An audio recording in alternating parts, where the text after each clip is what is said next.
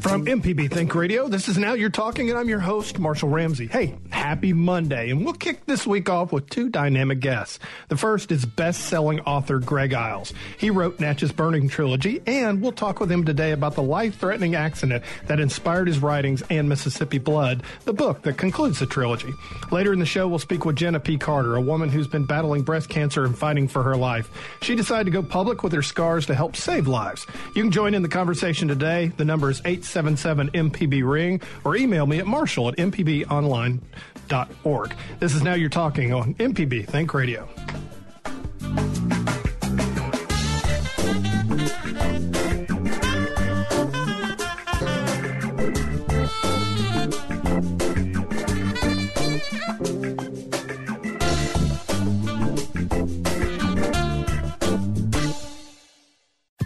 This is an MPB Think Radio podcast.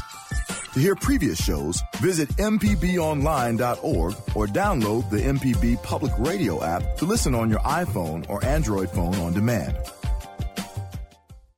You're listening to Now You're Talking with Marshall Ramsey on MPB Think Radio. To call the show, dial 1-877-MPB-RING. That's 877-672-7464 or email marshall@mpbonline.org. This is MPB Think Radio.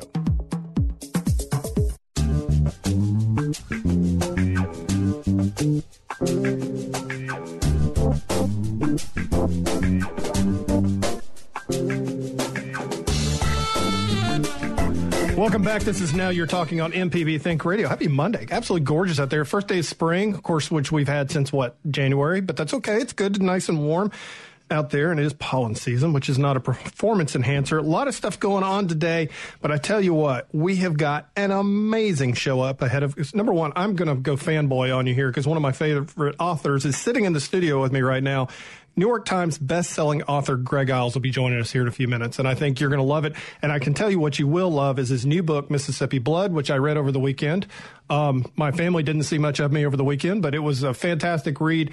I'll give you a review in 4 words. He nailed the landing. It was fantastic. After 2,000 pages, he nailed the landing. Fantastic book. And, of course, he starts his book tour tomorrow, and he'll be out on the road forever and ever and ever and ever, living in hotel rooms and eating lots of really hotel food. It'll be fun. Look forward to talking to him, and be prepared to be inspired by WJSU veteran broadcaster Jenna P. Carter. She has got an amazingly powerful story about how she's been paying her blessings forward. See, she is a cancer survivor, and she's been battling breast cancer, and now she has gone public with her scars to help save lives. Incredible. Sharita, you had a big weekend in Arkansas. I'm glad to see you survived. Yeah, I did. It was a very adventurous gig. I have those as a stand-up comedian. So. Yes. Needless to say, you had a heckler. Yeah. I had a heckler. And he was inebriated, which makes it even better. He was inebriated. He was asking me about Viagra. He wanted me to go home with him. What was challenging was that they were not moving him away from the stage. So he was just standing at the bottom of the stage having a one-on-one conversation with me. And I kind of got smart with him, and then he got upset.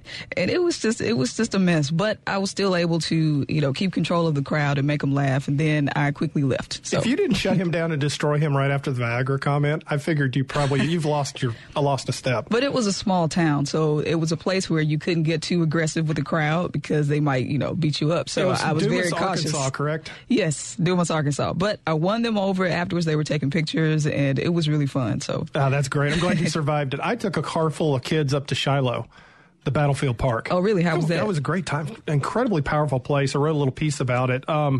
Just, it's one of those things that it looks like literally hell has gotten a makeover because it's absolutely gorgeous, natural, trees budding and everything else. And you remember, 24,000 Americans were casualties there, one of the bloodiest battles in the Civil War. It was a lot of fun, but we did go to Boram's Drugstore in Corinth, which is the oldest drugstore in Mississippi, and they serve slug burgers.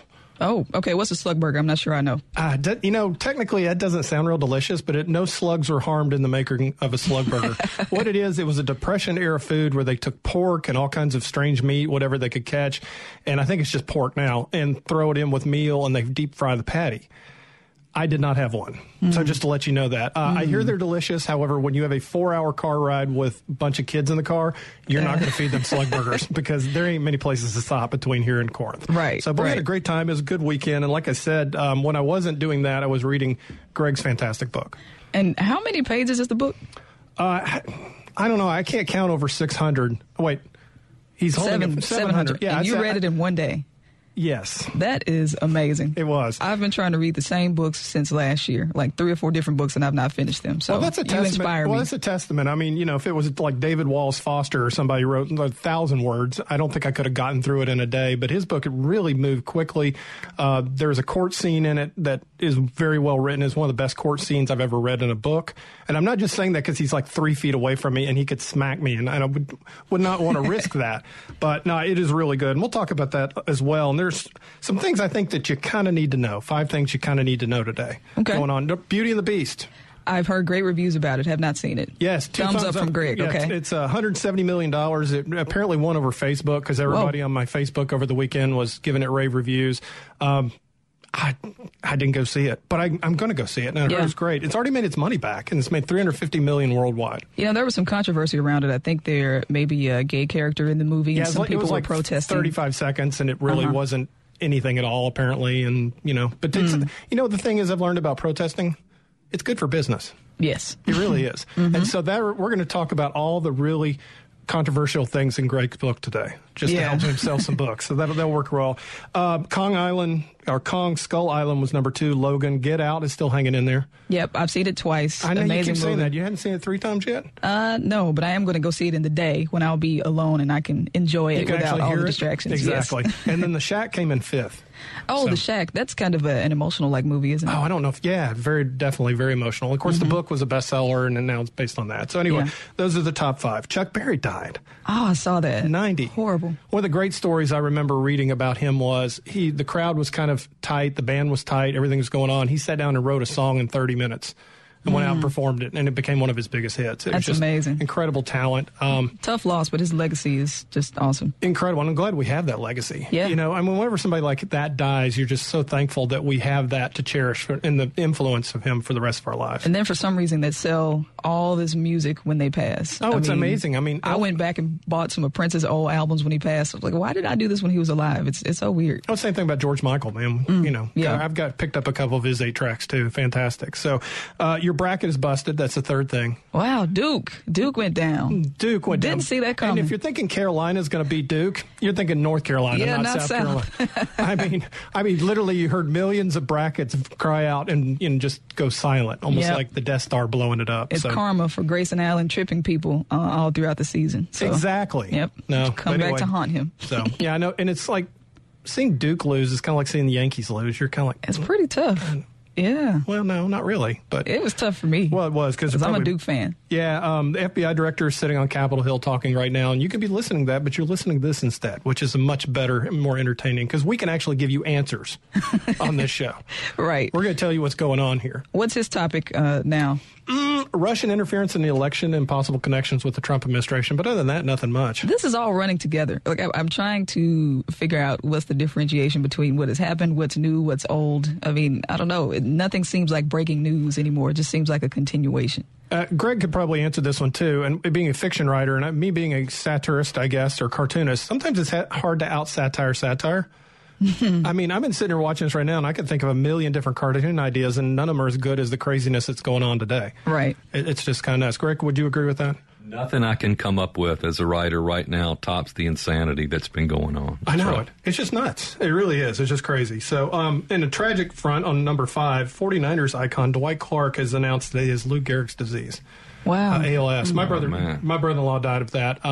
My prayers are with him. And I really, a lot of people had ice water dumped on their head, and it got a lot of money for research. And I hope that continues because that is one nasty, horrible, terrible disease. And so my prayers go out to him. He's got an incredible spirit, and I think it's going to serve him well on this. And my brother-in-law did, and it was an incredible 2 years that we had with him, but it still is very difficult on the families and everybody else. So that was some tough news. And this is kind of a bonus, but Sesame Street now has an autistic Muppet named Julia. which I think is fantastic. Yeah. I mean, 1 out of 68 kids are diagnosed to be on the spectrum, and I think that is, as anybody who's got an autistic child knows it is so neat to see that stigma help get washed away there, and I think there's nobody better than the Muppets to do that. So, absolutely. So I thought that was fantastic, too. So those are some bonus, that's a bonus thing, so that's 6. So those are some things you need to know for this week. And what you really need to know is sitting in the studio right now is somebody that, well, let me tell you my introduction to Greg Iles. So I'm sitting in San Diego, California. I am the creative director for a newspaper syndicate. Our book reviewer comes walking through the room. He throws me a book that is really heavy, and it's called Spandau Phoenix.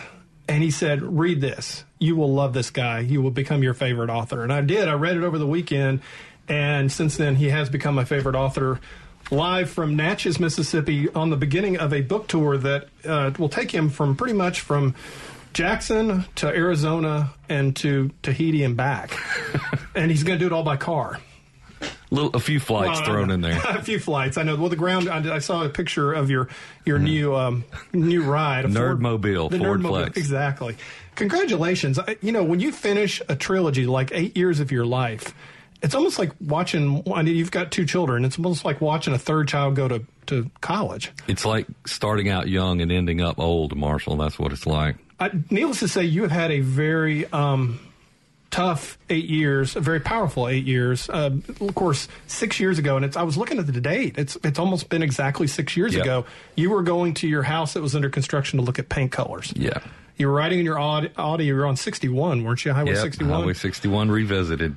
Yeah, and it was a Ford pickup truck. A truck slammed into my driver's door. T-boned me, yeah. Yeah, I saw a picture of the car on your Twitter. You tweeted out. There wasn't much left of the car, and there wasn't much left of you. You were pretty banged up. No, I tell you, and I'll take this chance to thank my docs at UMC. I mean, they saved my life, put my aorta back together, and they took my leg off. But hey, I'm still vertical, and I hear this story. It's a lot better than having ALS. You got to look at the upside. Well, you had like 8 days in a coma. 8 days in a coma. You'd broken every bone in your foot. Your leg was, of course, attached barely, and they had to take it off. You had every rib broken. Oh, yeah, arms broken, hips, pelvis, everything. And, I mean, kudos to the car. Yeah, no, that car saved my life. In fact, I thought about calling Audi and saying, I will do a commercial for you. Exactly. For free. I owe you that. I mean, and the beautiful thing about it is, I guess, is it really kind of changed your life, didn't it? Yeah, I mean, my last book had been #1, and you're at a point in your life where you feel like, wow, you achieved your dreams, etc. And then all of a sudden I went from that and writing the first iteration of Natchez Burning to nearly being dead. And I realized when I woke up that I'm writing about Mississippi, I'm writing about race, I'm writing about family. I can't pull any punches. And that's when I realized it would expand to 3 books. And once I did that, I lost my publisher, my agent. I mean, it was tough. That's not something when you're a commercial novelist, or they want you to make money. They don't want you to take some quest to change the world, But it worked out. I was about to say, there's over 1 million in print of the first 2 books that came out. So I think the bet paid off okay. It did, but it was some kind of road. I'm still sitting here thinking about what you said about the autistic Muppets, and I'm praying that Congress lets us keep Sesame Street on the air, for God's sake. No kidding. Anyway, sorry to interrupt. Maybe they need to do a congressional Muppet, too. Yeah. That would be good. Okay. I wouldn't want to do that to children. That would be awful. Talk about the book, because like you said, it started out to be 1 book, and it turned out to be 3. Yeah, well, the simplest way for somebody to understand this book is a reviewer once said, imagine Jim Finch grew up to learn things about Atticus that no son should ever know about his father. At its core, it's a story about a son who learns that the beloved hero of a community wasn't really the person he thought he was, and he doesn't know the truth. And even though the landscape of the novels is civil rights murders based on murders that really happened in Natchez and across the river, it's really a personal story at its core. And that's what people are waiting for, I think, to find out, did Dr. Cage kill his nurse? If he did, why did he? Was it mercy, or was he trying to keep her quiet? And I will say this, I'm not going to spoil anything. There was a very nice twist at the end. I hope so. But you and I are about the same age, and I was sitting there reading it, thinking about my own parents, and as a child, you idolize your parents, and then as you get older, you start realizing they're very human. Well, you might be 14 when that happens. You're probably lucky if you're 14, but you might be 40 when that happens. Yeah. But whenever it happens, it's a shattering thing because that is your perception of the world flows through them. At the beginning of the novel, of course, Penn Cage, the mayor of Natchez, had absolutely had his whole world crushed. He wasn't really far off from where you were after your car accident. Right. Because he'd lost his fiancée. He had to have security. He was living in this fishbowl of a house, which, by the way, is your office. Yeah, that's right. I was going to ask if your office got royalties for being a major star in this book. My office has become something of a tourist attraction, which means it doesn't function very well as an office anymore. It's right on the bluff at Natchez, and people just walk up and knock, and they have even just walked in without knocking. Have they really? Oh, yeah. Well, that's got to be a little bit nerve-wracking. Like it's a museum. Wave at the monkey in the zoo. That's right. Put a sign Here I am, writing a novel. They're throwing you peanuts there. And speaking of that, and of course we're jumping around a little bit, when I was down filming for Conversations down in Natchez, I was supposed to interview you then. I'm going to get to interview you today. You were right, on the last 2 days of your deadline. My life has sort of been on deadline. I haven't taken a vacation in 8 years. I was a week from deadline when I had the wreck, and it seems like I just go from one book to the next. My wife says, aren't you supposed to get to enjoy this? Now, I'm not complaining. I've, laid sewer pipe for a living, but right. But still, it gets the pressure builds when when a company and when readers are expecting, you start feeling like George R.R. Martin a little bit, with Game of Thrones. How hard was that, seriously, when you're sitting there writing the third piece? Is this something that you had pretty much outlined, all three books outlined out, and you knew where it was going to go, or was this something that just took you on a journey? It's the kind of thing where you think you know where it's going, especially that twist ending. I didn't really know that was coming. Yeah. In fact, I even finished it. I haven't told anybody this. I finished it. I almost never take any input. And writers are like that. When John Grisham and I were doing the Organizing Mississippi Artists to change the flag, he told me, well, I don't want to give away his private, but he really only listens to two people on the planet, about his writing. And so I don't really listen to anybody. But my agent read the ending, different from what you read. Okay. And he said, Greg, I'm not going to say anything, but I'm not sure you got where you were trying to go. I'm not making any suggestions because I don't know how it should go. Right. But maybe you ought to think about it. And 12 hours later, I sat down and rewrote the last 150 pages. And he was right. We're going to take a quick break in just a second. But, that was one of those things you probably didn't want to hear that at that point because you had to be exhausted. You're right. You don't want to hear it. But then if you let it in, you got to... Look, that's the thing. In writing, you think it's so liberal arts, but it's a science in a way. You're working with a quantifiable thing, and if you don't make it balance and resonate, then you didn't do your job. So he was right, and I let it in, and I thank him for it. I'm not, giving him extra commission, but I'm about to say we have this on record now. I just wrote that down. So we were talking with New York Times bestseller Greg Iles and talking about his brand new book, Mississippi Blood, and we'll continue this conversation in just a second. This is Now You're Talking on MPB Think Radio.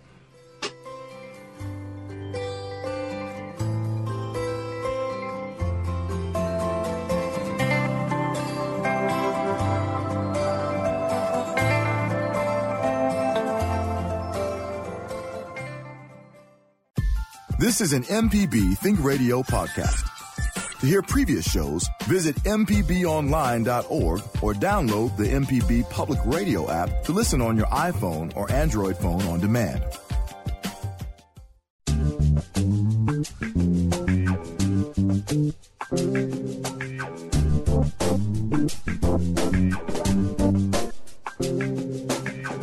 Welcome back. This is Now You're Talking on MPB Think Radio. We got the best of Mississippi stories, and I tell you what, we have a fantastic author in the studio, New York Times best-selling author Greg Iles. I almost botched that. I almost said New York Times best-selling Greg Iles. It's all right. You've sold out to the New York Times. That's right. The failing New York Times. The failing New York Times. Sorry. Dad, you're not supposed to say things like that. Come on, you're going to get me in trouble here. Penn Cage, who's, of course, Tom Cage is on trial, his dad. And, he's literally, they're driving back from prison where his dad is, and suddenly, he's trying to go to the bathroom, and probably the only bathroom out in the middle of the Louisiana Delta, and hears footsteps. Yeah. And ends up turning him to...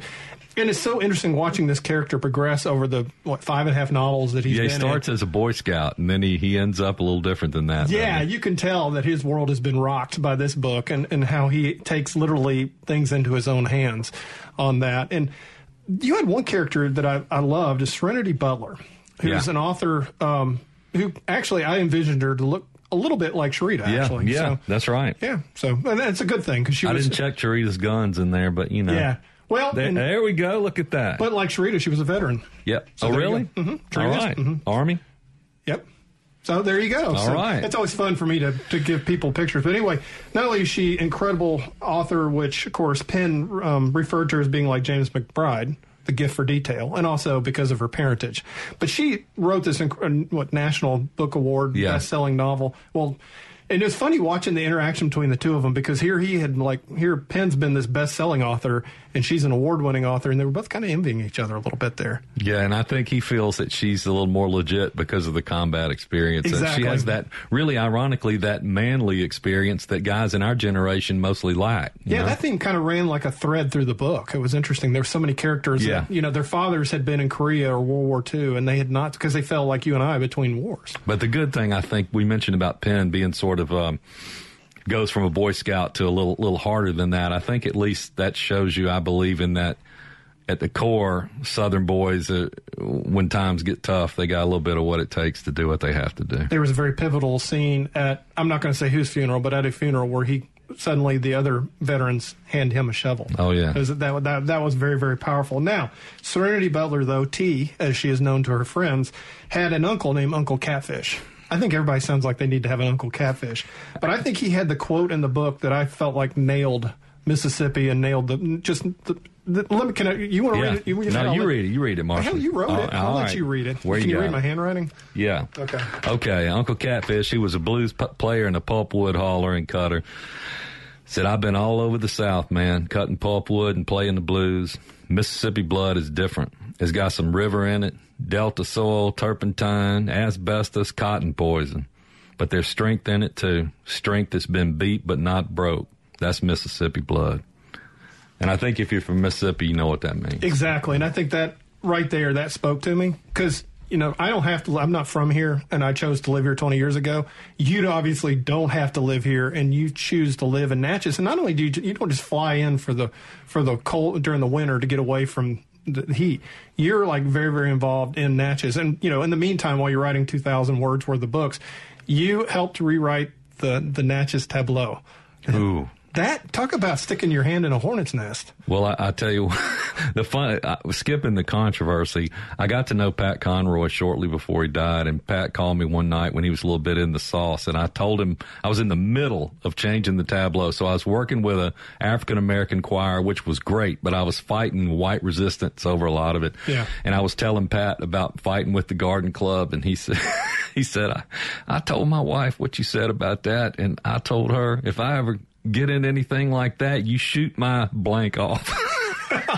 I've been laughing ever since. That is perfect. But I mean, you've gotten involved in Natchez. You're not just, you don't just, you're very in the fabric of the whole town. I pretty much ran communications, helped run communications for Darrell Grinnell, our mayoral candidate down there, who won with 90% of the vote, I'm proud to say. That was a very positive campaign, too. And I remember talking with some of the folks like Regina and some of the other people in Natchez and how pumped they were about this. But let's be honest, though. I tell you what I'm finding. In Mississippi, we have complex communities, and race is not the old, simply polarized issue it used to be. You get into a town like Natchez, 50-50 black-white. Right. Then polarization within the black community becomes a factor when you get black-dominated boards. So politics in Mississippi is very complex. I've always said, like in Jackson, for instance, it went from one set of good old boys to another set of good old boys. It was about who's going to get the contracts. And then that, at the end of the day, it became about money. But and that's one of the things I liked about the book. I felt like that you took on some topics that some people would have done in maybe more of a cartoonish fashion. Not that there's anything wrong with cartoons, don't get me wrong. But, you took it on in a way that it was, and I think that's why the book had to be in 3 parts, because each character had to have so much depth involved with them. I never wrote about the Ku Klux Klan. It's cartoonish version, no offense, of the South that Yankees have always had, and they don't understand that the Klan as an effective terrorist organization was pretty much neutralized and co-opted by the FBI in the early late 60s. So to write thrillers filled with KKK right-wing nuts was not realistic. Right. But when I learned about the Silver Dollar Group, this offshoot in Louisiana that was very secretive and did nothing but kill people, hurt people, and these were real unsolved crimes, then it was something I knew I had to address. How tough was that to write? Of course, you're living right in the epicenter of where the book is. When you're writing about people and you're changing the names to protect the guilty or the innocent, as the case might be, how tough is that to sit down and do that? And then when it comes out, everybody starts thinking that might be them. I once had, my biggest fear once was one of the evil characters in The Quiet Game, this terrible, racist, corrupt judge. And he's dead now. I had somewhat based it on a guy I knew who was a Natchez judge, and I was terrified he would sue me. He was a Mississippi Supreme Court justice. And here's what I heard. 3 weeks after the book came out, I found out he was bragging all over the state that the character was based on him.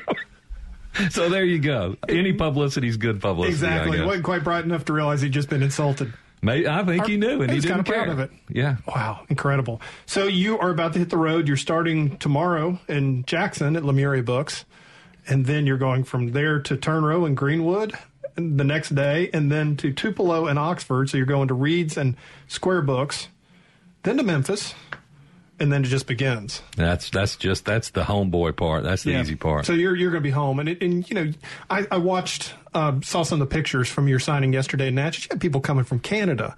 Yeah, I mean, it shocked me. From Canada, Kansas, California. Lady who worked at Wild Turkey brought me an engraved bottle of whiskey specially made from California. You got better fans than I do. Well, I really need to learn how to write. Yeah, I think you know how to write. I don't know about that. So, you know, you wanted to be a musician. Oh, yeah. Yeah, and you still are a musician, obviously. You have a studio in your home and all that good stuff. That's the most fun you can have with your clothes on right there. Yeah, I mean, I play harmonica, so, I mean, I understand. But, you know, you can't pick up many girls with harmonica, though. Guitar, on the other hand, you did pretty good with that. I loved what Dave Barry said, because, of course, you're in the Rock Bottom Remainders, which you and Stephen King have a lot of things in common. Yes, we do. Between the accident and the writing in the band. And being mentally disturbed. Well, then there's that, too. But I wasn't going to say that. But I love what Dave Barry said. He said, we play music as well as Metallica writes novels. There you go. That's got to be fun. Alcohol's mandatory at a Rock Bottom Remainders show. Definitely on that. So, well, we're going to have to wrap it up. Your next book is going to be, you're working on it now, aren't you? I'm under deadline. My next book is set in Oxford at Ole Miss. Mississippi people are going to love this.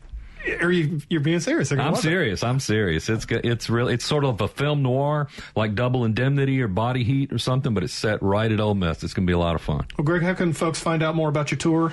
Just log on to GregIsles.com. Everything's there, and you can buy Mississippi Blood in any form in the universe. It's everywhere tomorrow. Everywhere tomorrow. Yep. And I can tell you, like I said before, he nailed the landing. It's a fantastic book. Thank you, Marshall. 4 stars out of 4. Greg, it's good to see you. All right. Well, we have got a very inspirational story coming up next after the break, and I think you're going to love it. We've got Jenna P. Carter. She's a woman who's battling breast cancer, fighting for her life, but she's decided to go public, and to tell you what, she is saving lives in the meantime. You're going to love it. This is Now You're Talking on MPB Think Radio.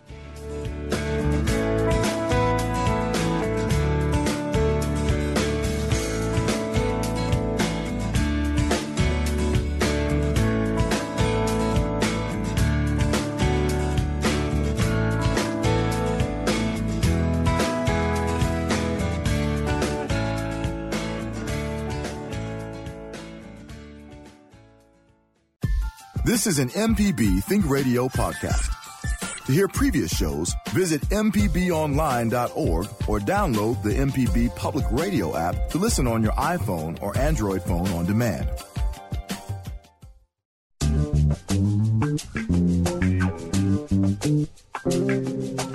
Welcome back. This is Now You're Talking on MPB Think Radio. We have an awesome show today. I hope you're enjoying it, and thank you for listening. I appreciate it. And we've got in the studio somebody who, frankly, has inspired me, and it's very good to have her here.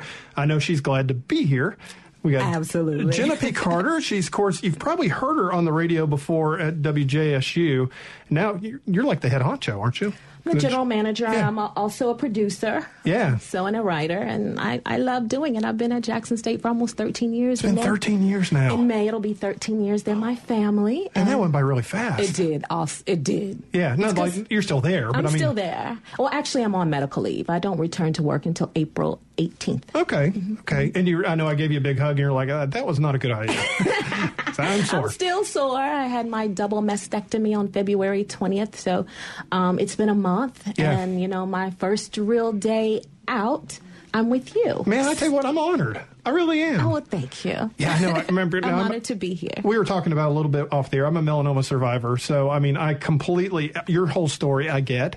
I remember my dad, I was laying there in bed, I was on painkillers and all that because they just took out a chunk of my side, and he starts poking me in the forehead, and he's like, "Get up." I'm like, "No, I'm I'm enjoying my pain pills." And he's like, "No, we're going to go for a walk." And I said, "Why?" He said, "We're going to make your story about how you got back up." Right. That's your story, is how you got back up. Yeah, that is my story. I found out that I had breast cancer August 10th, 2016, and I'll never forget it. And it's been super fast. August 26th, I started chemo, and I was on chemo for 5 months, which, oh my gosh, that was so dreadful. So they tried to reduce the tumor size down first. Before I had my surgery. And so now I'm mentally preparing for radiation, which will happen in about 2 weeks. And because my cancer is so aggressive, I'll also be taking a chemo pill for about 4 months called Xeloda. Yeah. And it's already come to me in the mail. I'm like, oh my gosh, it's real. It's real. Yeah. It's realer than real. You had triple negative. Triple negative. Yeah, talk about that, because it is a very specific, very tough, like you said, aggressive form, but it is very receptive to chemo. Right. That meant that I was negative for the HER2, for estrogen and progesterone. Right. And so that's what made it aggressive. Yeah. As a matter of fact, under my right arm, my cancer mass was 11 centimeters. Wow. And I had 2 masses in my breast, 3.5 and 4.5, if I'm not mistaken. And they did a sentinel node biopsy on you and found it in your lymph nodes also, didn't they? Right. Yeah. So initially I was told that I had stage 2 breast cancer, but then because it was in my lymph nodes, it was went up to 3. And they don't mess around. They don't mess around. No. It seems like I've been in the doctor's office or in the hospital every single week since. No kidding. Since August 3rd, when I went to my gynecologist and told her I'd found the lumps, and I found the lumps under my arms because I'd lost a significant amount of weight. See, I would have had you in anyway because you lost like 40 pounds. Yeah. You look great, by the way. Well, I will thank say you. that. But you lost 40 pounds, and that kind of helped you be able to find them. Yes. So I saw the lumps under my arms, and then I did a self-breast exam, and I found 3 more lumps, and they were hard like rocks, and it scared me. But even in my fear, it still took me a month to take my butt to the doctor's office. Isn't that, who does that? Well, I'm raising my hand here because I can show you the footprint on my rear end where my wife kicked me to the doctor. Yeah. Same thing, because you get the fear. My dad did the same thing with his cancer too. I didn't tell anybody about mine for a long time. You weren't going to tell anybody either. Your brother outed me on Facebook. Yeah, thanks, bro. Yeah, so my strongest supporters and my strongest team getting through my cancer battle has been my family. And one of the things I asked is I want everybody to be here for my very first chemo treatment. And my brother assumed that I told everybody, and I told maybe 1 or 2 people. And so so he was with me, and he took pictures of me at chemo, and he posted it, and he said, my big sister, her first day of chemo, and my phone is blowing up while I'm sitting in the chemo chair. I'm like, what's going on? And what people probably don't know is chemo is a pretty pleasant experience. You're sitting in a recliner, you're under a warm blanket, you're getting your injections, everything's timed, and you get some pretty good drugs before you get the injection. I'm looking at text messages. Oh my God, I didn't know you had cancer. Oh my God. And so, and one of my colleagues actually FaceTimed me while I was sitting in the chair. So I'm glad she did, because it calmed her down. Yeah. And it actually calmed me down.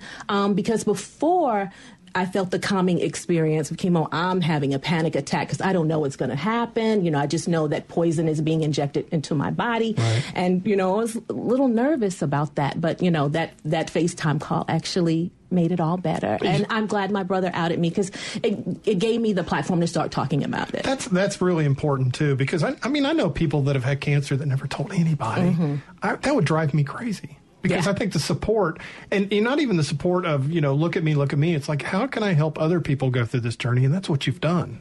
Yeah. And one of the projects that I'm working on is called The Beauty of Cancer. It's a photo exhibit, and I've recruited almost 28 women to show their scars, so to speak. And that'll be in October at the Mississippi Museum of Art. It was going to be in February, but the response from articles written about me and people talking about my story led a lot of people to call me. And then my doctors helped me recruit fruit and stuff like that. So, and the purpose of it is to save lives, and for women who are brave enough to show their scars. And it won't just be scars. I don't want people to think they're coming to see mastectomy scars or radiation burns. They're also going to see people, praying at their church or in the prayer garden at Baptist Hospital, or working out to get their bodies back in shape after cancer has ravaged it so. Right.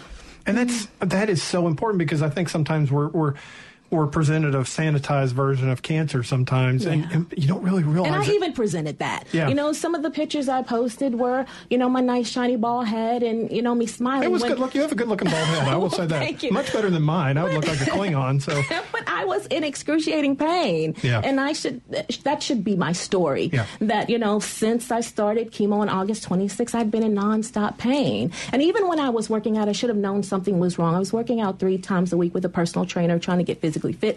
A lot of friends around me had died from, heart failure, and I was like, that was not going to be me. Right. And, oh my gosh, I got chemo brain. I forgot what I was going to say. You know what?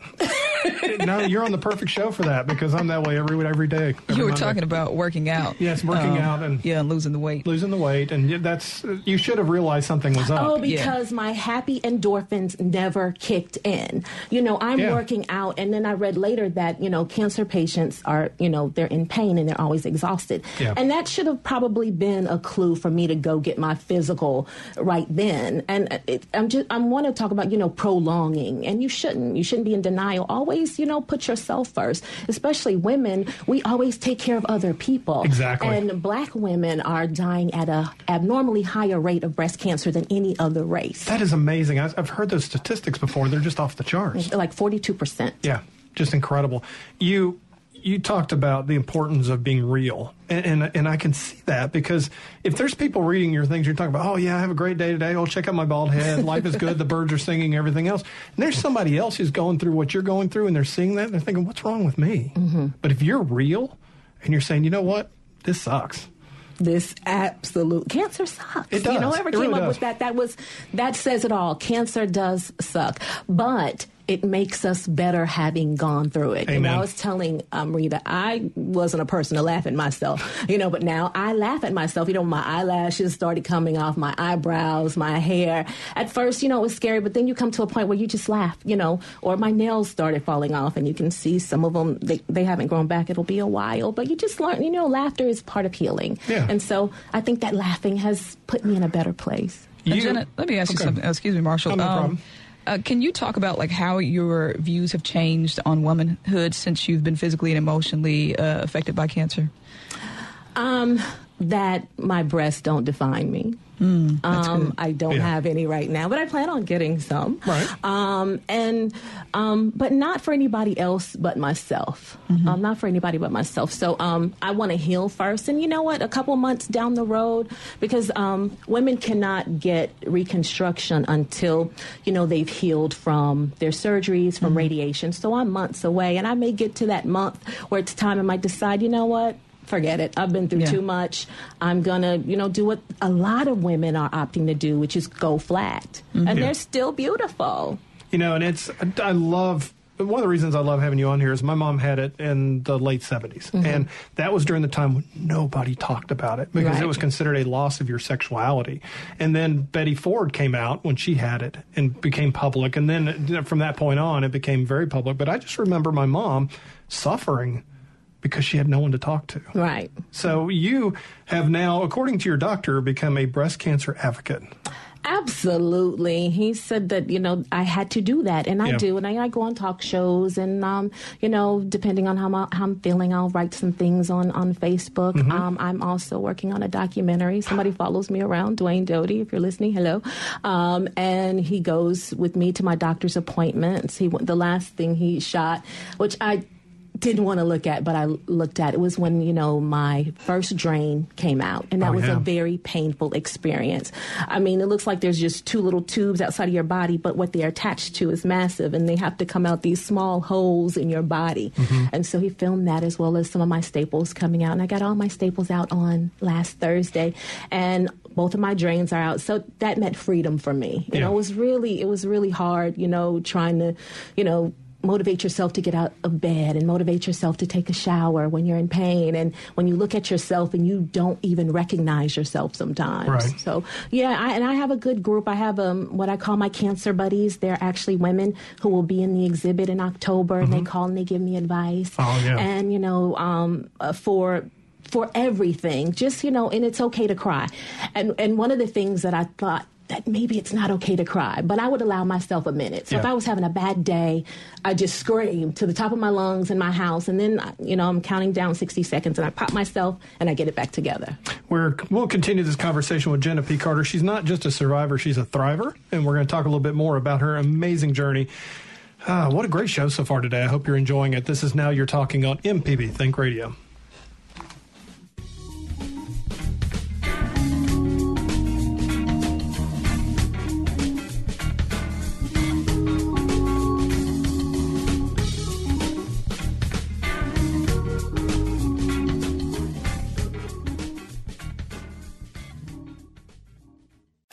This is an MPB Think Radio podcast.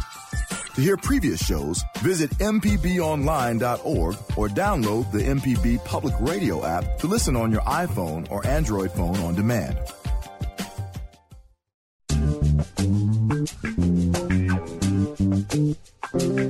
Welcome back to the show that brings you the best stories in Mississippi. This is Now You're Talking on MPB Think Radio, and I'm your host, Marshall Ramsey, on absolutely gorgeous day here in Mississippi. First day of spring. Of course, it's been spring here since, November? But that's okay. It's all good. And we have a fantastic guest in the studio, and it's somebody whose life is very inspiring. I hope you've enjoyed her story so far. Jenna P. Carter is with us, and of course, she is a real radio broadcaster as opposed to me. You're a real radio broadcaster. I guess technically I do have a microphone in front of me, so I guess I'm not fake. But I tell you, you and I both, I guess, we're in the media sphere, and we've got a platform and everything else. And, you had this terrible thing happen, but now you've got a person following you around with a camera. Yeah. And sometimes it's quite annoying. And that's, I was sitting there thinking about that. It's one thing to sit there and write on Facebook about your day. It's another thing to have a camera following you around that doesn't lie. Yeah, and some of the things he shot have been really incredible that even make me cry. You know, to this day, it's like, oh my gosh, I can't believe I'm showing that. Like what? Going into surgery and coming out of surgery, he's right there, and I'm groggy, and I don't know what I'm saying when it's coming out of my mouth. And to this day, I still don't know what I'm saying. And there is such thing as chemo brain, where you lose your train of thought. You can't put your sentences together as well as you'd like. So I hope that I've made some sense with you today. Oh, you've been a rock star today. Actually, I was starting to think maybe I've got it right now. I was trying to think of what my problem is on that. I was just thinking coming out of surgery, and I remember that, it's like time stood still during that time for me, and I know that's the case for you, because You're in a fog. I bet you can totally tell me right now where you were sitting, what time it was when you got the call. For what? For when you found out you had cancer. Yes. It was actually the day before I was supposed to host an event at Jackson State, myself and Rob J. Yeah. A lot of people know Rob J. And yeah, it's kind of hard not to know Rob. It's not. He's and so shy. Actually, he was one of the few people that I told. So the day before, we had a retreat with the managers for the media department at Jackson State. Good people, I might add. Absolutely. And so my doctor the previous week, she had scheduled as a precaution for me to see a breast surgeon, Dr. Philip Lay, the next Wednesday. One of the best, if not the best. One of the best. I love in the my country. surgeon. He's great. Yes. And so I went to her for the first time on August 3rd, August 4th, and she brand new. I went to her because I was dealing with another issue, fibroid tumors, and I was told she was the best, Dr. Sullivan Ford. So I go to her. She sends me to Women's Hospital for my test. The next day at 6:05, I was going shopping to buy a new wardrobe since I became thinner, not skinny, but thinner. And she calls me at 6:05, and she says, got the preliminary results, and it says highly suspicious for malignancy tumor. I'm like, okay, like I'll talk to you, next week. And she says, Jenna, that means cancer. And my heart dropped. And that's all I remember on that day. Yeah. Yeah. Yeah. And so the next And she says, you have your appointment with Dr. Lay. Do not miss it. I don't care what's going on with you. You do not miss that appointment. And so, but in the back of my mind, I'm like, oh, there's cis. That's denial. Denial is very powerful. And so I leave out of the retreat a little bit early on the 10th. And I go to him expecting him to give me good news. He does another ultrasound and he says, yes. Looks like cancer to me. I'll know, the stage more after I do a biopsy. He does the biopsy right then. And I get the news the following week. It's confirmed. I believe what he said. He's the top in his field that, yes, it's cancer. He said, I'm thinking it's stage 2, but I don't know. When he gets the biopsy, it is stage 3 because it's in my lymph nodes. But he did tell you something that I thought was really powerful. He said, you know what? You're going to be 100% cured. He said that. Yeah. He did. That's quite a guarantee. Exactly. And you were talking about that because one of the more powerful parts of your story is that after you've become very public, you've had other people reach out to you, and you've now got a group.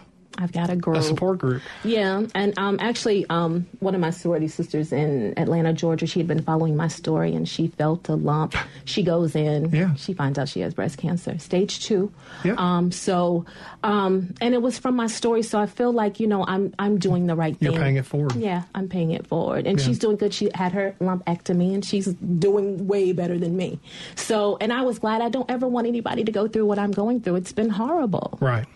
And Jenna, let me ask more about the mastectomy because I have some Facebook friends who have also gotten one. Mm-hmm. Does that completely reduce your risk for getting cancer? I mean, is it a preventative measure or what is it for? I did it. I only had to do a single mastectomy. I chose double because, as I've been saying, the women in my group, my cancer buddies, and the women who are participating in the Beauty of Cancer photo exhibit, their cancer came back. Yeah. They had it in one breast, and then 10 years later, 5 years later, it came back in the other breast. And after I got breast cancer, I found out that, it ran in my family. My paternal grandfathers, 4 sisters all had breast cancer. One of their children had breast cancer.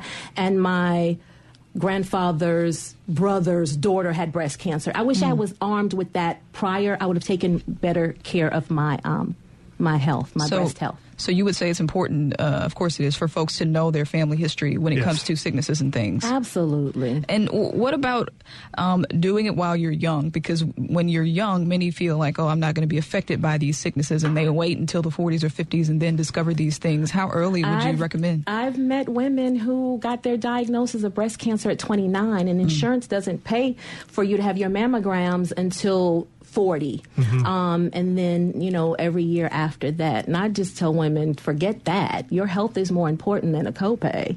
And always, you should always be doing breast exams. You should always know what's going on with your body. Always. Yeah. Yeah, and don't Google diagnosis yourself. No, because that'll wear you out. Get some professional. Will. But Angelina Jolie did that. She did that. She discovered that she had a very strong genetic component in there, and she went ahead and preventatively got that done. I think you did exactly the right thing. And I admire her for doing it because I heard about that before my diagnosis, and I was like, wow, how brave is that? Right. Yeah, could you remind us about the details of the Beauty of Cancer photo exhibit? Yes, the Beauty of Cancer photo exhibit will happen October 12th, 2017 at the Mississippi Museum of Art. It'll feature 20-something women who will show their scars as well as what their cancer experience was like. It's not going to always be scars. It's, we have some women who worked out during their entire cancer battle, and they were stronger for it. So we'll have those women in it as well. The exhibit will stay up for 2 weeks. So I want to thank the Mississippi Museum of Art for supporting that effort. Fantastic. And how can folks follow your story? What's the best way? That's a good question. I'll do some more Facebook posting. I was telling Rita that I stayed off Facebook for a little while, concentrate on just mentally healing and preparing for the next phase of my journey. And also, they can always call me, 601-503-5239. I'd love for you to share your story with me. We can have you on our radio show at WJSU. Oh, I'd love to do that. Yeah, just... You know how to get in touch with me. Have my people talk to your people. We'll do that. So I definitely know how to find the place. And I tell you, thank you for coming on today, because you probably saved a life or two today. I hope so. Thank you for having me. Oh, no problem. All right. Well, that's another episode of the show that brings you Mississippi's best stories. And I want to thank Greg Iles for coming in and being with us today. And, of course, I want to thank Jenna as well. And I want to thank Sharita for doing such an amazing job producing. Yeah, you kept me between the buoys. Thank you. I appreciate that. Where Southern Remedy is coming up next. This is Now You're Talking on MPB Think Radio. It's a new life for me, and I'm feeling good.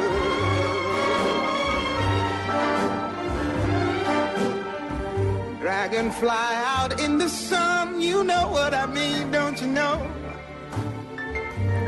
Butterflies all having fun, you know what I mean. Sleep in peace when day is done, that's what I mean.